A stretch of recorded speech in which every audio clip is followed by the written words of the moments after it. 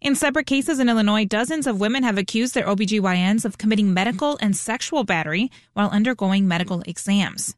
Here to talk about what happens when a woman accuses her doctor of sexual assault is Jody Madeira, a professor and co-director of the Center for Law, Society, and Culture at Indiana University's Maurer School of Law. Jody, thanks for being here.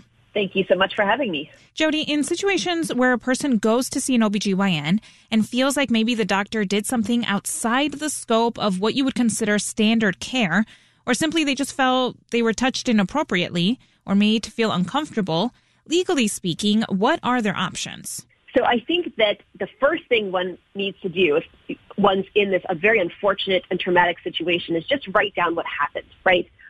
Get what happened down on paper in a form or preferably on a computer where it can be saved and brought up just to, number one, decipher if there's a pattern.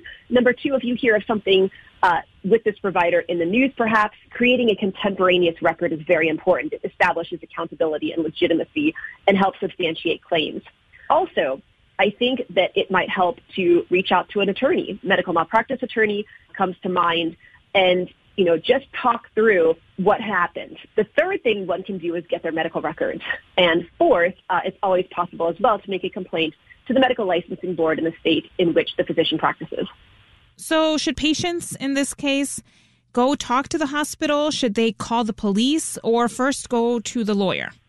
So I think that they should go to the lawyer first because you don't know if what has happened is a crime. So I would not want to approach a hospital as a patient until I knew that I had someone in my corner who was backing me up, who was listening to me, who had told me that what had happened was wrong, was a legal tort, medical malpractice, or a crime such as sexual assault, and I would want that person to go with me. One of the things that I always think about is when we go see our doctor, we have to fill out all these forms, and essentially we give them consent to touch us, right? So how is this different?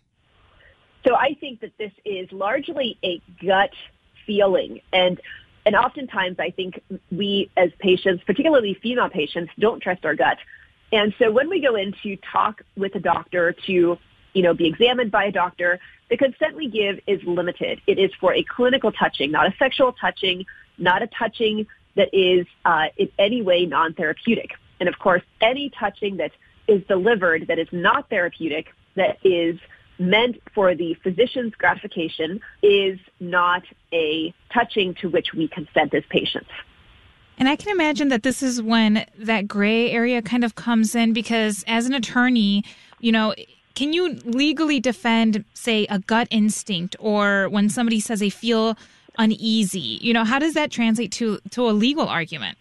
That's a great question. So I think that often that gut feeling leads us to realize that there are things that are wrong, that there are touchings that are wrong, that there are comments that are wrong.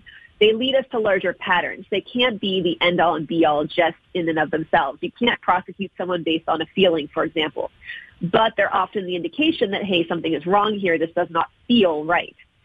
And I think that, they open the doors to greater, deeper understandings of patterns. Take, for example, the Me Too movement. These women who were victimized by these harassers, perpetrators, predators, had sometimes only feelings to go on until greater harms occurred. And so if we consistently have, for example, as female patients, that a certain provider is creepy, if the doctor caresses our arms and tells us how good we look, and that has nothing to do with what we're there for the physical examination, for the procedure that we're there for, that might be a warning sign that we might want to get out of that doctor-patient relationship and find another provider, if we can, who does not do that, that does not raise that gut instinct. So that's, another important part of those feelings.